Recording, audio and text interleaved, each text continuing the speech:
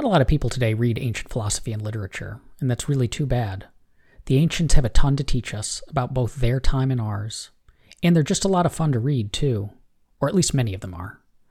To get more people excited about turning to texts thousands of years old, I've invited two of my friends on the show today. Brian Wilson is host of the Combat and Classics podcast, and Paul Meany is intellectual history editor at libertarianism.org and host of the podcast Portraits of Liberty.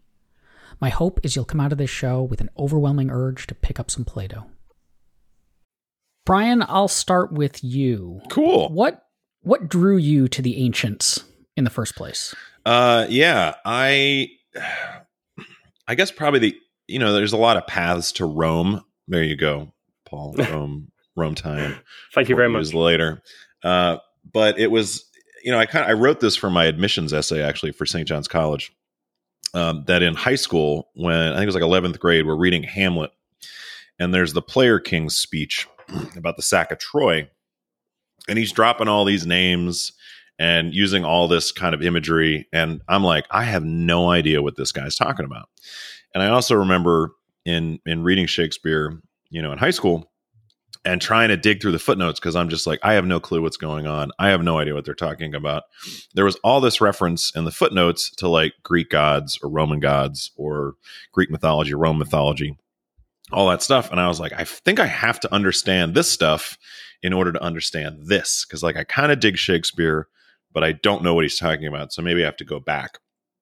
And so, I went to the Naval Academy for my undergrad, and I was a mechanical engineering major.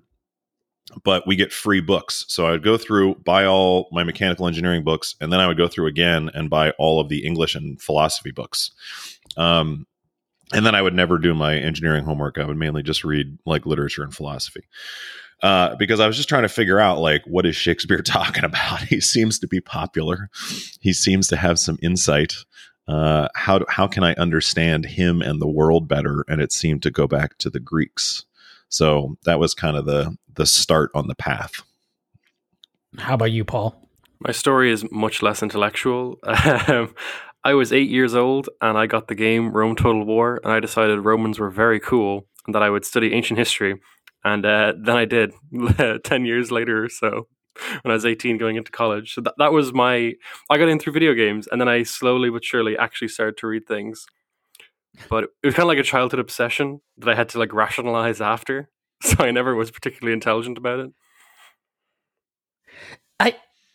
My interest in this came through philosophy, and particularly through reading initially Plato and then Aristotle. That these things get assigned in the classes, and what struck me with both of them. And then drew me into, I guess, more the genre, though I'm not as well read in any of it as either of you, was this bizarre sense of like a shared humanity that you read. So you read Plato, and there's a lot of weird stuff in Plato, and there's a lot of, you can tell this is a different culture, a different time with different assumptions. And so he'll say things that seem odd to modern ears, but remarkably, there's so much of it that feels contemporary, that these characters, Socrates and his interlocutors, when you're listening to them have conversations with each other, you feel like these are people I could know. These are people I could have a conversation with. The things that they're interested in, the questions that they find to be important are the same ones that I'm interested in and that I find to be important.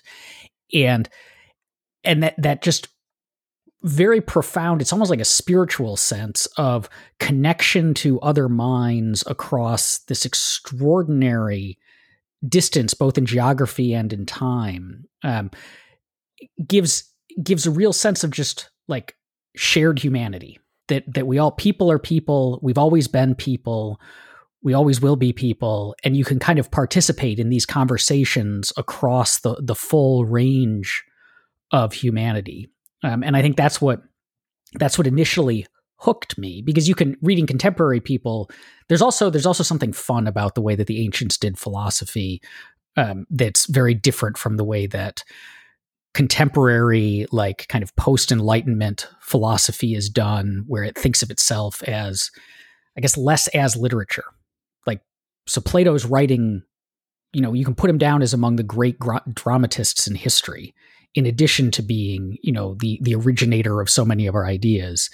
And so that appeal too, that it feels more like they are living their ideas, grappling with them as ways to live. It's much less academic and feels much more like literature. But I think at its core, it was that sense of shared humanity over distance that really hooked me. I really like that. Oh, go ahead, Paul. I was going to say, I just think that's just the power of doing things through dialogue. Like, I realize how much more engaging it is when you've got characters talking as opposed to just dry prose. I haven't read so much modern philosophy because it's just prose. I just love the idea of the dialogue being so much more playful and being able to explore so many more options. And like, for some authors, it lets them have this kind of level of ambiguity where they let other arguments in and maybe they look like they could possibly win. They just go, oh, I've got to go. See you later. Because it's kind of a drama as well. So I think that's just brilliant. But I never got into it in the same... I wasn't as intellectual when I was into it, but I started reading philosophy when I was about 17, when I decided I'd try and act like a smarter person. And so I said, what do smart people do? So I looked up who was the smartest person on Google, and apparently it said Socrates. But apparently he didn't write anything, so I had to read Plato. So it was the next best thing. And I remember reading it as dialogue and being so confused. I thought dialogues were written, fiction books. I just didn't understand what was the point of all this. But now looking back, it's so much better and so much more exciting, if not a little difficult to get through in your first read. And, Aaron, I think you wrote about this in an essay on libertarianism.org. I vaguely remember reading about, the idea of the cosmopolitan, which is just Greek for citizen of the world. And it seems like, and especially in libertarian circles where we kind of both decry tribalism, political or national, but also we're super heavily tribal ourselves in our little movement. But there is something to that finding your tribe when you can talk about things like Plato and Aristotle and Shakespeare or Cicero, and people know what you're talking about. And I think that's kind of what you were describing. And it was certainly something that, and it also ties into what you were just saying, Paul, about, who's the smartest guy and Googling that, right?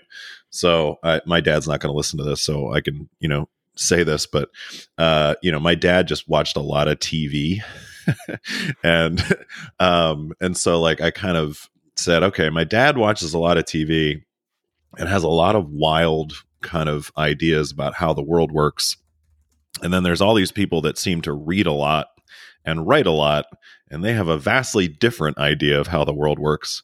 So I think I want to spend some times with these books to try to figure out how the world works, instead of my dad, repeating what he read on, repeating what he saw on Fox News. So there is to a degree finding your tribe, and it might just be tribalism, but it also might be what you were saying, Aaron, about, the commonality of human nature, and that these authors might be the most concise expression of what it is to be human and what it is to act like a human and feel like a human. And I think too that part of the reason that I think they're so successful in that, or so valuable to read in that, is that they were, at least as far as we have written records, they were among the first people trying to figure out that question, right? Like, they were humanity. We had progressed to a point where we had enough leisure time, enough built up knowledge, and so on, to kind of turn our attention to these questions in a way, especially in a way outside of really explicit religious grounding. So we were examining ourselves as opposed to examining ourselves as subjects of something else. And so they're wrestling with these questions. And I think part of the reason that there's so much connection is because they were setting out the way that we still think about ourselves. And probably part of that is that they're the intellectual tradition that we're in. And so they, everything that's come since has built upon them. So we're familiar with them in the same way that, like, early rock and roll, like later rock and roll, still has Chuck Berry in it. But also they were discovering these truths for the first time, or like really critically examining them or articulating them for the first time. And so there's a freshness to it, that this is like you're witnessing a mind wrestle with these questions and put down answers that largely still feel right for the first time in history, free of a lot of the influences that we have now. And that makes them, it like kind of crystallizes what they're doing. I think that in this interesting way. Talking about trying to find your tribe, though, it helps that they were studied by every educated person in the European world for such a long time, and the Islamic world to some extent, like people like Averroes and Aristotle. But I think that that's kind of why they kept their value so much, was because they were always so different. Because once the European world became much more Christianized, they were pagans and they were heathens for the most part, but they still saw value in them. And so they always had something that to compare themselves to. And they could say, no, you can still come to the right conclusions even outside of religious doctrine. Even though scripture is always going to be right, we can prove it in other ways as well. And you kind of see that come to the forefront with people like Aquinas going back to Aristotle. And that's why I think that the shared tribe aspect of it's great, because every famous person in history read some sort of classics and had some sort of knowledge of it. Yeah, we have this mantra, and I don't like calling it a mantra, but I haven't come up with a better way to describe it, at St. John's, which is reason knows no authority. I think Averroes says something really similar to that. Yeah, I mean, it's a wonderful aphorism, whoever started it. Yeah. But, it's interesting when you talk about how, Christianity kind of adopted Aristotle and to a degree Plato. And also what you were saying, Aaron, about the idea that, in Athens, in the 5th century BC was one of the first times that people had, the wealth, really the leisure time to be able to do this. And also they had, the freedom to do it as well to a degree, but they also had, a degree of scientific inquiry, and that was mostly based on Euclid, right? Like the famous saying on the front of the academy, or notionally on the front of Plato's Academy, was what was it? It was no man enter who is ignorant of geometry. Yeah, thank you. So you had to have an understanding of geometry, and it was presumed you did before you could even show up. But I think what's interesting about spending a lot of time with this, because we've all been reading this for a while, and I just finished, actually in February, I finished a class that was the complete works of Plato. And it was just me, my buddy George, and a bunch of St. John's alums who for 2.5 years read every single thing that Plato wrote, or even like supposedly wrote. And it was so great to do that, because I think when you go to St. John's, even though you spend a ton of time reading this stuff, you still become like a little bit of a Plato fanboy. And it's the same with the Iliad, right? Like you read like the Iliad or the Odyssey for the first or second time, and you're like, oh man, Achilles is rad. Odysseus is so cool. And then you spend some more time with this stuff, and like we went through Plato's B-sides, right? So we read the entirety of the Laws, which is just as long as the Republic, and absolutely crazy. I don't know if you guys have read the Laws, but it all starts with the idea of setting up a colony. And Plato's character is the stranger. It's not Socrates, but it basically is. And he's like, well, what we need to do is make sure that when we set up this colony, we need to set it up away from the water, right? We don't want like a really easy harbor so that people can trade and be focused on economic kind of betterment or wealth. They need to be like up in the hills, right? Just kind of scrapping together a subsistence living. And then you're just like, wait, what? like you're from Athens. You love Athens. Athens is this integral part, but you haven't like stepped back to notice that the whole reason, or at least a significant reason that you can do this, is because you have the freedom to do it. And because you're in a very wealthy city where there's so much wealth that you can just like, bump around at dinner parties and talk about what is virtue. And so you can get, when you spend time, wrestling with the ideas yourself or with a group without like a specific, pedagogue to lead you through it, you can go, I don't think Socrates knew anything about economics. And I don't think he necessarily understood the idea of freedom that well either, because he also talks about in the laws how Egypt has great laws because everything is regulated. And you're reading this as kind of like a libertarian, or you're reading this, reading Plato for, however, for 2.5 years, and you start going, hang on. I was going to say, what I might find interesting is that Frederick Bastiat, he viewed the most, in the laws, it's kind of no one really comments on it too much, but in Frederick Bastiat's The Law, he talks about how the most dangerous thing in France is classical learning, because the ancients thought you could organize literally everything to some massive nth degree. Like when you read the Republic and you read all the crazy ideas about how we should have communal families and whatnot, and how we shouldn't really own too much property. And then even ancient people like Lycurgus, who founded Sparta, having the vinegar soaked iron as money, and you pick your daughter, you pick your wives randomly at night. And so I remember, this is my little jab against the Greeks, is that Greek political thought starts out extremely anti-democratic and extremely crazy. Yeah. And people give it way too much credit, I think. Yeah. And I totally agree with that. And I kind of blame Euclid. I have this kind of, this book in me that's waiting to come out that is basically like how geometry, because it was the foundation of kind of Greek philosophical thought to some degree or another, because it always gives you neat, concrete answers than one expected your philosophy, and by extension, your law, to give you always neat, concrete answers.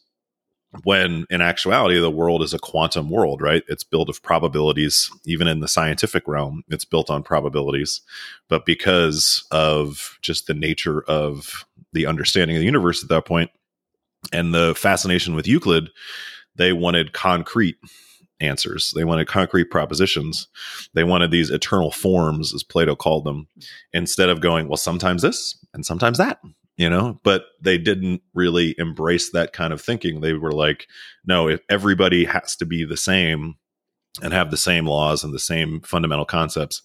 So we have to build a system based on that. And that's why you get stuff in the Republic, like, I think it's book 6, where they're like, I think Glaucon's like, well, how do we do this? Because the adults are going to not be used to this, and Plato's like, or Socrates is like, no, that's no problem. We're going to kick all the adults out and just keep the kids, and then we'll raise them in this system.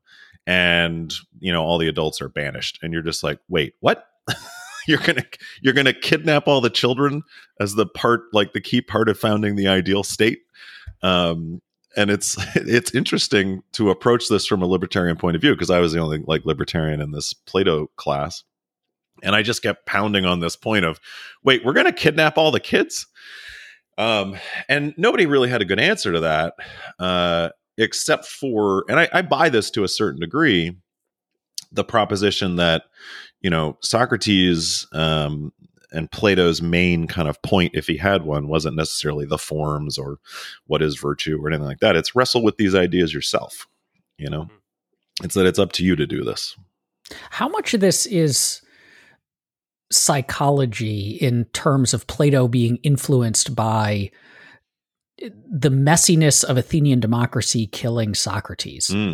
That, he's watched his mentor, his teacher, be killed by kind of the common riffraff voting on something. And so this is no, we're going to have really strict rules, and they happen to be really strict rules that elevate the philosophers. But I'm just going to set out a system that makes sure no miscarriage of justice like this ever happens again.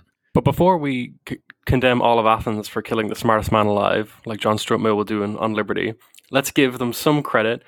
They only gave him a fine. He decided to not pay the fine himself and drink the hemlock. And on top of that, he was associated with all of the 30 tyrants who took over Athens after the Peloponnesian War. Alcibiades is in the Symposium, after all. So Socrates was a little anti-democratic, and I can see why they'd be afraid of him, at least. Not a little anti-democratic, actually the foremost mind of being anti-democratic, I guess. Which is also what a contradiction, He's like, I could never leave Athens. I could never go anywhere else. This is where I'm supposed to be. I just don't like anything that they're doing in terms of economics or democracy or anything like that. And you're just like, wait, what?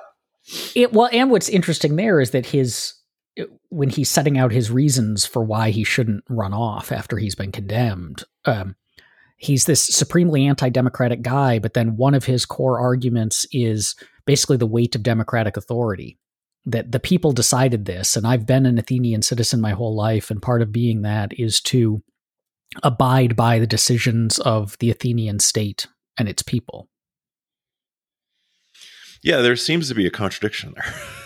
Right. And then there's something different about Socrates and Plato, is that Plato goes off and tries to educate tyrants and tries to make the perfect system in his world. And then I think it was Heidegger later on, when he tried to talk to Hitler, he came back and his professors at his college said, "How was Syracuse?" referencing Plato.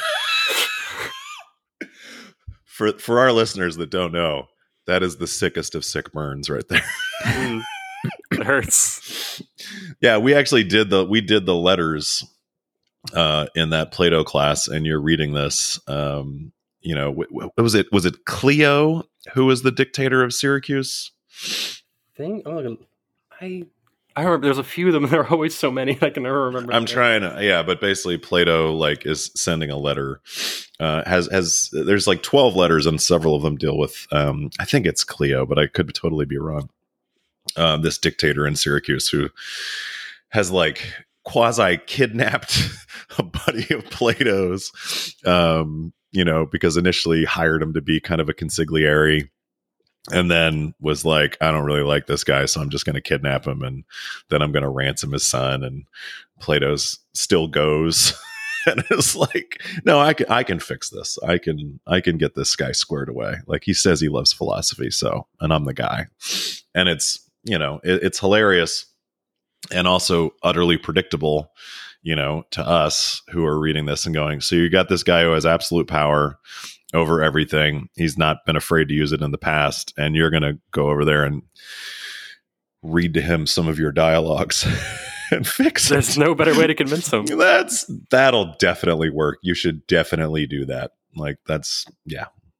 This puts me in mind to, not to get too contemporary, but it seems an awful lot like the National Conservative intellectuals writing their treatises on liberalism and individuality as an attempt to kind of intellectualize Trumpism. And I can just imagine Josh Hawley, who I think is wrong about almost everything, but is a quite intelligent man, sitting down with Donald Trump and trying to talk him through the philosophy of collectivist conservatism.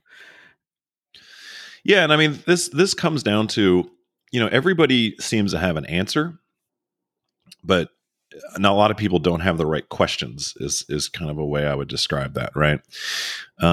Most of modern political discourse is debate style, which I find very repetitive and boring, because most debate style stuff can be stopped very quickly when you just ask the question, how do you know that? And there's, I do, and it's considered such a tool bag move when you ask that question. And I'm totally ripping off the second Alcibiades dialogue when I do this, because Alcibiades, I don't even remember what they're talking about. And this is also one of those questionable dialogues where they're not sure if, Plato even wrote it, but who cares? And Alcibiades is, talking, saying some stuff. And Socrates goes, how do you know that? And Alcibiades goes, what? And he's like, well, did you discover it, or did somebody tell you that? And he's very confused. And it's kind of a gentleman's agreement not to do that. Yeah, it's a gentleman's agreement not to do that, which I think is a terrible gentleman's agreement, because the only way you can know something is if you discover it or if somebody told you. And so I will ask these types of questions in political conversations / debates and just go, how do you know that? And they'll be like, what? Well, did somebody tell you that, or did you discover it yourself? And they'll be like, 9 times out of 10. And this is with very smart people, kind of like the guy you were talking about, Aaron. And they'll go, well, everybody knows this. And it's like, wait, I don't know this. So I'd like to find out how you found out about it, because if you discovered it, then great. But if somebody told you what this is, whether it's, we need a flat tax, or whether it's, we need mail-in voting or whatever, I would just like to know how you came to this answer, because it's just telling me it or appealing to authority or saying, well, this, it was on CNN or it was written by whoever. I'm like, I don't care. Like, what is the truth in this, and where did it come from? And that's the fastest way to end any political conversation, is to ask that question. I think that too is one of the reasons Plato, reading Plato, is so powerful as an introduction to philosophy. Like, I still think if someone asked me, like, I've never read any philosophy, what's the first thing that I should read? I would probably choose some Platonic dialogue. In part because it's a dialogue, and for all the reasons Paul gave, like, dialogues are a wonderful way to communicate these kinds of ideas, and because it's so clear, like the prose is easy to read and so on. But it nails that kind of philosophical move, that philosophical mindset of Socrates is a guy who went around Athens irritating the hell out of people by just asking them that question. The gadfly. Like, how do you know that? How are you certain about that? Like, have you thought this through? I'm just going to pepper you with questions until you eventually decide to put me to death. But that's like the core of it. And that's like, I think what, anyone who becomes fascinated with philosophy, like, that's where that fascination starts, is with all of these things that we kind of assume to be true, and asking, well, is it true? How do I know it? What's backing this up, and so on. And that questioning. And I think, again, like the Greeks, it's particularly acute in the Greeks because so many of them are like asking these questions for the first time, right? So we don't have 2,500 years of built up answers to them. And so basically no one's been asked to explain themselves. No one's been asked, like, how do you know that before? I was going to say, on the topic of the first book to get someone interested in ancient philosophy, I once gave my friend's mother the Euthyphro dialogue, and she was also a minister, so it was even better to hear her opinion on divine command theory and how that all works. I think Euthyphro is my favorite introduction, but I first read Plato's Republic, which, in all honesty, I thought was really silly, and I didn't get why anyone thought this was a good idea. And I remember I was reading the introduction, the Penguins edition, and I had that Whitehead quote, "All of philosophy is footnotes to Plato," and I said, I hope not. And so then I was like, that was terrible. And so then someone told me, well, Aristotle gets more right. And I was like, oh, okay, well, we'll see where that goes. And so I kind of just chronologically read most of philosophy, and that's how I got there. Just start with the Greeks and move forward. So if you don't like Plato, you'll like Aristotle. It's fine. Well, that pivot to Aristotle, that strikes me. So, Brian, going back to your, geometry point about kind of trying to establish these perfect forms and starting in geometry, but then moving, as Plato does, into basically all concepts and ideas have these perfect, unchanging geometric forms. This pivot to Aristotle seems interesting because he seems like a repudiation of a lot of that, and in that maybe it's because he, instead of starting in geometry, or at least geometry adjacent thinking, he starts in biology, which is much messier, and starts in, I'm going to look at the messiness of the world and try to extract concepts and ideas from that. And he also seems, he's by no means like a liberal in our modern sense, but his politics is at least much more like liberal compatible than Plato's. Yeah, and I think that you're right on with touching on biology as the reason behind that, right? Because I think that it's not impossible for you to study biology and become a command and control political thinker, but it's really hard, right? Because you see emergent order in biology.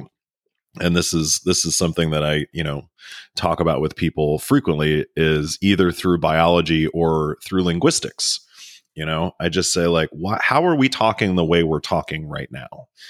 Did somebody come up with this as a system, or did we just all kind of agree in some weird emergent way that this is kind of how we're going to do things, but we don't need any kind of regulatory apparatus for it to happen. It just kind of happens. And that, I think, is a very interesting counterpoint to the idea of geometry, right? The idea of geometry is something that we have observed in a weird kind of way and created a system that kind of describes it, but it still has some significant flaws in it. And I just point to the first proposition in Euclid saying a point is that which has no part, right? Which we spent at St. John's, we literally spent like an entire class, like 2 hours just talking about that proposition, because can something like that exist in the universe? Something that has no part, a line is lengthless breadth. Okay, what does that mean in the real world? And so it's really hard to transition those type of mental models into the real world because they don't exist in the real world. Whereas something like a biological order or something like the study of linguistics, you can kind of see that there is a consistency there between, the entirety of science and the entirety of the human existence, as opposed to this weird mental model called geometry that we just kind of made up that has some applicability, but doesn't extend itself to everything. Brian, Paul and I both mentioned Plato as a place to start. Where would you, if someone came to you and said, like, I've never read any of this stuff, where would you point them? And it doesn't have to be philosophy. Like, just the first thing that comes to mind is the Meno. And the reason it does is because that seems to point in, it's a weird dialogue for a lot of reasons, but it also points to the fact that anybody can figure this out. That is the, Socrates asking, a slave boy about geometry, and he figures it out, and he's never been taught it. And so this is kind of like the counterpoint to, or an illustration of that second Alcibiades dialogue, where and Socrates points this out in a very clear manner in the Meno, where he's like, no, you can, this is inside you. We all kind of know this. We just have to be kind of asked the right questions to bring it out. So I really like the Meno, but I'd also, going back to like my first point about Shakespeare, and this is, like I'm an entrepreneur. I've been in, the fitness business, the food business, the performing arts business. And so, and people know I spend a decent amount of time reading. And so they come to me for kind of reading advice, and I go, just read anything. I don't care. Yeah, totally. 1 page of philosophy is better than 0 pages of philosophy is always my idea. And I totally agree. And I don't care if it's Harry Potter, but if you read and keep reading, I think you're going to get back to this sooner or later, And the example I always give is I was a big 70s rock fan in the 90s. I grew up in Maryland near Baltimore, and there was this radio station, 104.3 The Cult, that just played like 70s rock. And it was a lot of crappy stuff. It was like Creedence Clearwater Revival, and ZZ Top is mostly good, especially I'm in Texas, so I have to say that now. But I got really into Eric Clapton. And this was Eric Clapton's like super pop, like rock 80s stuff too. And like I remember getting super into Clapton and his cheesy like adult contemporary stuff. But what happened is some of his, kind of blues canon was still making an appearance in these pop records of the 80s and 90s. And I was like, man, I really dig this. And then that got me back to Muddy Waters and B.B. King and Son House and Lead Belly and Robert Johnson. And when you get to Robert Johnson, you're basically dealing with like the Plato of blues music, but it's probably going to start on some like 3-minute pop hit that you heard on the radio that was like a terrible cover. But if you get into blues, sooner or later, you're going to get to Robert Johnson, probably. And so this is why I'm like, dude, read Thoreau, like read Emerson, read whoever you want to read Shakespeare. You're going to get to the Greeks sooner or later. I remember Michel de Montaigne. He used to always say he didn't even really like most of the ancient authors that much and thought Plato was really boring. But he's still an extremely smart guy. You don't have to read it all or read all the Republic. Just read selections, skim through them, read the introductions to the Penguin editions. That's always good. Literally do anything, because it's better to read something than completely nothing. I feel people are so intimidated that they have to read these massive books. When I first started reading philosophy, I decided I will only ever, for the beginning, I'll just read books under 100 pages. And it turns out there's lots of important books under 100 pages, and you feel really smart about it. So it was much easier to do that. And I think another key is don't try very hard. This is always something that I kind of get in trouble with, especially running a podcast, that's about close reading of ancient works. But, I try to tell people all the time, like, don't try really hard. Like, if you're reading something and you just zone out and you're like, what just happened in the last 5 pages? Like, just keep going. Like your subconscious is kind of paying attention. So you don't really need to try that hard, especially if it's your first time through. Just kind of hang out, treat it like a little, social call where, if you want to glance at your phone, if you're having coffee with Plato and you want to glance at your phone a couple times, like that's fine. Like Plato's not going to be upset. You're going to get the gist of the conversation. And I think what that does is it allows your kind of forebrain to wonder, which is what the forebrain wants to do, right? It wants to just kind of like, it doesn't want to, make an outline, and write an essay. It just wants to kind of hang out and think about this stuff in a very low pressure kind of way. So, absolutely read Plato and don't try very hard. And if you read the entirety of the Republic and you go, I got nothing from that, you're wrong. You probably did. But it's kind of something that your subconscious is meditating on and your forebrain's trying to like figure out and parse together and find a pattern and may or may not be there. But, read anything and don't try very hard is Brian's guide to like philosophy. I like that. I like that a lot because that's the experience reading Aristotle is if I tried to understand every word that I was reading as I'm going through the ethics or the politics, I would go nuts. But you're right. If you just sit back and let it wash over you, you'll pick up most of the ideas and an appreciation for them. And in fact, I discovered several years back that, so there are lots of people on Audible, the website for audiobooks. There are lots of people who want to become narrators, but it's hard to become a narrator if you don't have a portfolio.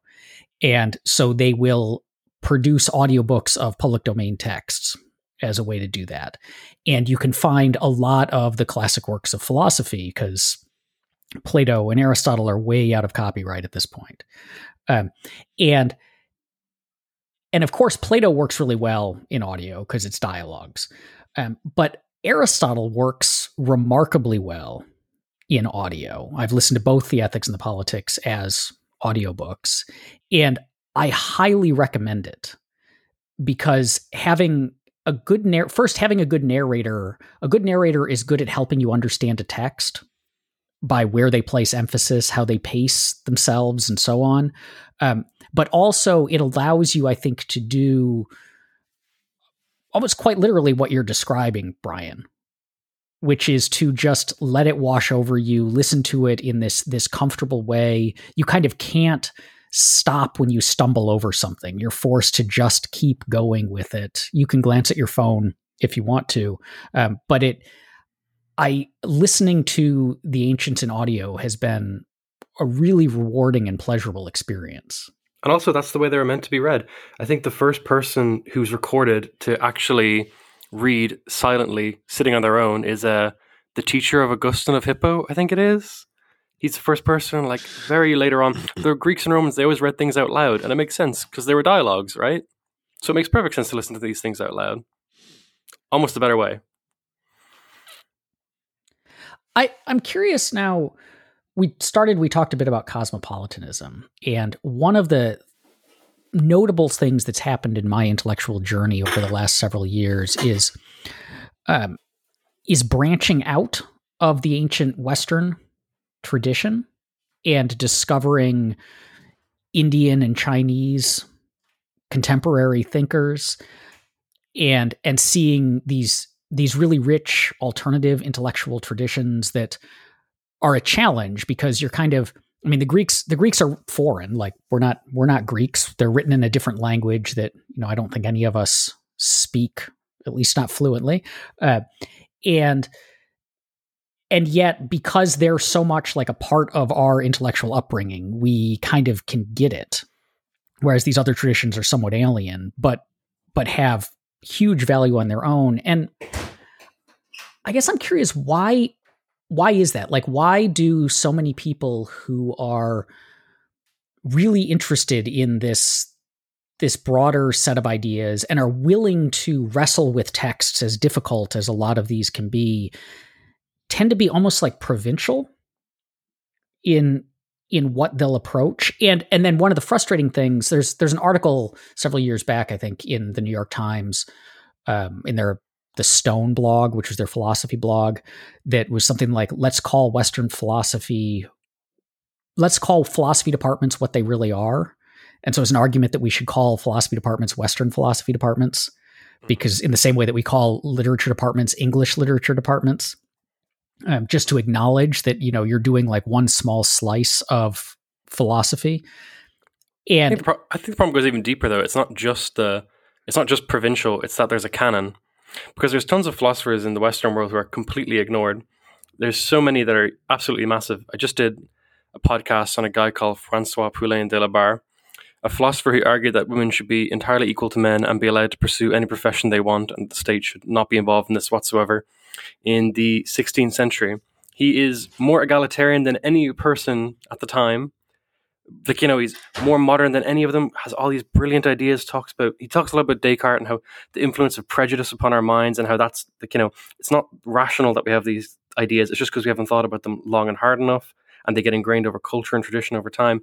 But the first time someone found his books was Henri Pierron, a French psychologist, who picked up one of his books and realized that the pages were uncut, meaning no one had read it. And at the time when he wrote his arguments, they were so radical that most people thought he was joking. And so I think it's not just being provincial, it's about a canon. Because there's tons of great philosophers out there who just aren't paid attention to whatsoever. Like, you probably have a few opinions on Xenophon as well, Aaron. I know no one really pays attention to him too much, even because he makes, he's wonderful. Socrates light, who just gives you like, drink 8 glasses of water and be nice.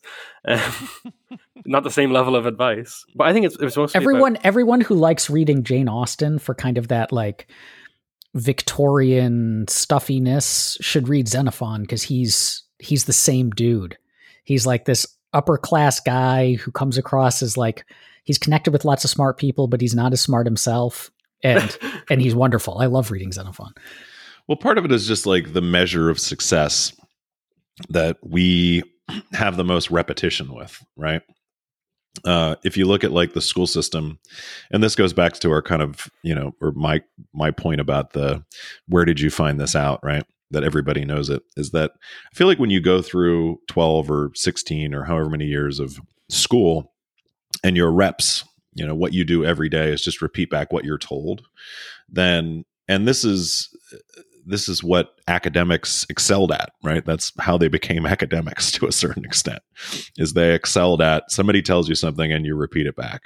And so, of course, we have this thing called the canon, because everybody that went through was reading the same thing. It had a pattern to it. It was Greek, it was Rome, it was Europe, it was America, and congratulations. Like you've entered the tribe. You've excelled at repeating back what we told you. This is the most important stuff, and you'll be measured by your peers as to how well you know this stuff. But knowing Lao Tzu or knowing the fundamental text of Buddhism, like there's not going to be a quiz on that. So you don't really need to know it. And so it belies our constricted understanding of the world, but it's based on our constricted education model, both in terms of subject matter and in terms of style. And, this comes back to the debate question, right? Like everybody wants to debate because everybody's been told something by somebody and wants to defend that because they like that somebody. Versus, these are my ideas. I have wrestled with them. I have worked through them both intuitively and empirically. And I am also open to being wrong. Nobody does that. Nobody goes into conversations the way Socrates goes into conversations and says, I don't know anything. I'm just trying to learn from you. I'm trying to find out what this stuff is too. And it's yet another thing that societally, like I hang out a lot in theater land right now, and like performance arts, and start a conversation or work into a conversation like, I don't know anything. And people get really upset that you make that. Like, I'm like, well, how is this insulting to you in any way when I go, you know more about this than I do? because they think that I'm fucking with them. They think that I'm messing with them. And I'm like, no. I really don't think I know anything. And I think that comes back to this pedagogical model of, repeat what you've been told. And also there's the Tinkerbell effect, right? If you just believe in it hard enough, like it'll be true, you can fly. So there's a lot of these weird structures to our ideas that don't make a lot of sense, but that we accept nonetheless. So I'm gonna agree and disagree, because I think a lot of the time it changes. I think there's 2 points to make. Is the first one I like a lot is that I was reading about Mencius, the ancient Chinese philosopher, and there's I was looking around, I was trying to find as much as I could in him, and I found some dissertation from 1916 from a Jesuit priest trying to argue that Plato and Mencius are similar. He ends up coming to the conclusion that Mencius is actually way cooler than Plato and has much better ideas and has much more understanding about economics and a free society and whatnot, and anti-war behavior. So I was like, great, cool. And I think the best part is when people bring their homely tradition of whatever they've been brought up with or whatever they've learned before and try to apply it to newer philosophies or different philosophies. And that's why I'm going to eventually argue that the Romans are better than the Greeks, is because they have more perspective and they're less abstract and they've seen more of the world and they've been around. Which is why the Greeks could make the idea of cosmopolitanism, but the Romans could really articulate it better, in my eyes. That's what you're saying about certain curriculums just repeating the same thing over and over again. I agree with that entirely, because so many great philosophers were people who hated their education curriculums with a passion. That guy Poulain said, it's actually better women don't get educated because the curriculum is so bad and such a waste of time. Cesare Beccaria, a guy who argued against the death penalty and torture, he also just didn't enjoy his classical curriculum whatsoever. Frederick Bastiat seemingly liked classics, but didn't like people who liked classics. But yeah, it seems like the curriculum, like the freer, more open, and more to different influences. And of course, people like Aquinas, well, they had to read Averroes and Aristotle. You couldn't just read Aristotle, you had to get the translator, of course. So I think when people shut them off to the wider world of philosophy, it is a shame that philosophy can just become dead white men. And then there's also the female philosophers out there, and there's so many. There's the famous Mary Estelle who said to John Locke, well, not to John Locke, but in reply to John Locke, if all men are born free, why are women slaves? People forget about that because she's not a big name. But the names change, and they constantly change. Henry George, the economist, who argued for a land tax, was massively popular in Ireland because most of us were tenants, to the point where almost outsold the Bible. Cicero was the most, until the 1800s, it is pretty much solid fact that Cicero was one of the most read people in the Western world. But after that, it kind of just dies off. It changes constantly, and not always for the better. Well, it's also like, in terms of sales numbers, I didn't know this, but it was probably about 2 or 3 years ago, I found out that Thomas Paine had actually been his Common Sense was the highest had the highest book sales in America up until like 2006 or something weird like that. Like that Common Sense, and you kind of read that, and then you look around and go, "Wait, did people actually read this?" Like, this is calling for like widespread revolution and complete autonomy of the individual, more or less. And then you look at the current state of politics and you go, are people just buying this and not reading it, or what's going on? I'm going to ask both of you. You both have podcasts. Everybody's got a podcast. Everybody's got. And as we're in quarantine, podcast economy. There's probably a podcast boom going on. Mm-hmm. Yeah. But so let me ask each of you about your shows and how they fit into the conversation we've been having today. And Paul, I'll start with you, because I think the stuff you just raised about women and people outside the canon fits in quite well with your show. So what is your show? What's it about? Okay. My show is called Portraits of Liberty. Portraits of Liberty. There we go. Can't mumble. And it's mostly about, it's a broad tent approach. It's not asking for, anyone to be a massive libertarian or an anarchist or anything like that. It's more just talking about people who've been neglected in the canon of philosophy who argued for a much freer world. Because I realized I used to have a very chauvinistic opinion of philosophy, that the people who were read most were the best and there's a reason for it and all that. But then I realized there's so many people out there who had such brilliant ideas who were either completely ignored or were massively influential in their time. And then we just kind of stopped thinking about them because their reforms were done.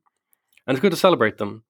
And so I cover, hopefully, I've covered already a lot of different kinds of topics, but the ideal is to cover people from all different kinds of places, times, backgrounds, ethnicities, everything under the sun, hopefully. Because every different place has its own traditions, which mold in different ideas, and every place has had some sort of liberty-oriented ideas before, but they've just been forgotten about a lot of the time. So the first few episodes I have my first ever episode is on Christine de Pizan, who's a medieval woman in the 1400s who argues in a book called The City of Ladies that women are capable of virtue. And that sounds like nothing to us. Like, that sounds like a really boring argument. But in her day, women were really, really, really hated. And there's so many different books. And like all of our ancient philosophers that we love so much, they had terrible opinions on women. They have the worst opinions. Aristotle thought that women were like mutilated men or inside out men. He thought they were always the inferior and whatnot. So she had to basically argue against 1,000 years of misogynistic rhetoric in this one book. But she'd never be put in a history of freedom per se, because she argued such a mild point. But that mild point was massive for the time. I think it's important to appreciate that kind of thing, those slow kind of changes. And Brian, your Combat and Classics, I think, is interesting because it's not just a show about ancient literature, but it comes out of like trying to teach, to introduce ancient literature to a particular audience that probably hasn't been exposed to it much. So you can tell us about the show and kind of what you've learned about exploring ancient literature by talking to this audience. Yeah, well, the first thing I've learned is that there's not a lot of Casper money in teaching classical literature to a military audience. Like, I haven't gotten that phone call yet to sell mattresses. Joe Rogan's been blowing up my phone, but I'm just like, Joe, when you hit the big time, maybe I'll have you on. But until then, just Aaron and Paul can come on, but that's about it. So it's an interesting story that it kind of came out of, I went to the Naval Academy, graduated in 2000, joined the Marine Corps, became a counterintelligence officer. 9/11 happens. I'm gone for the next, 4 years, deployed pretty much every year. And then went into the reserves and started St. John's College. So I had a day job with Naval Special Warfare, and at night I drive out to Annapolis and sit around and read Plato and Aristotle and Shakespeare and that kind of thing. And I saw a lot of similarities with, believe it or not, Marine Corps doctrine and what I was learning at St. John's, because we have a doctrinal publication called MCDP-1 Warfighting that talks a lot about emergent systems. It talks a lot about developing people's judgment, not necessarily, along with technical skills, but the most important thing in developing leaders is developing judgment. And, I'd spent a decent amount of time reading this stuff kind of on my own in my undergrad, and also just when I was in the Marine Corps. Like, I still have a copy of the Iliad with, notes from Second Lieutenant Wilson, who's like writing about maneuver warfare in the margins of the Iliad and silly stuff like that.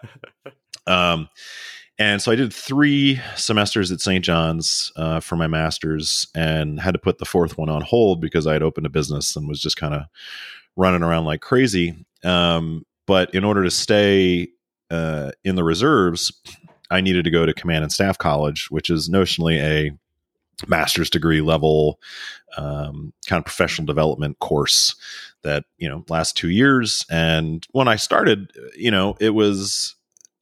I just finished, my 3rd semester at St. John's, and now I'm rolling into this Command and Staff College, which is a bunch of my peers, people who are 03, 04, captain and major types, who are doing their professional military education. And, we're reading stuff like Sun Tzu, and, we're reading some foundational texts about war and that kind of stuff. And, at the end of the first 6-week block of classes, we have to write like our final paper. And I wrote it about Sun Tzu, and I got the lowest grade in my class.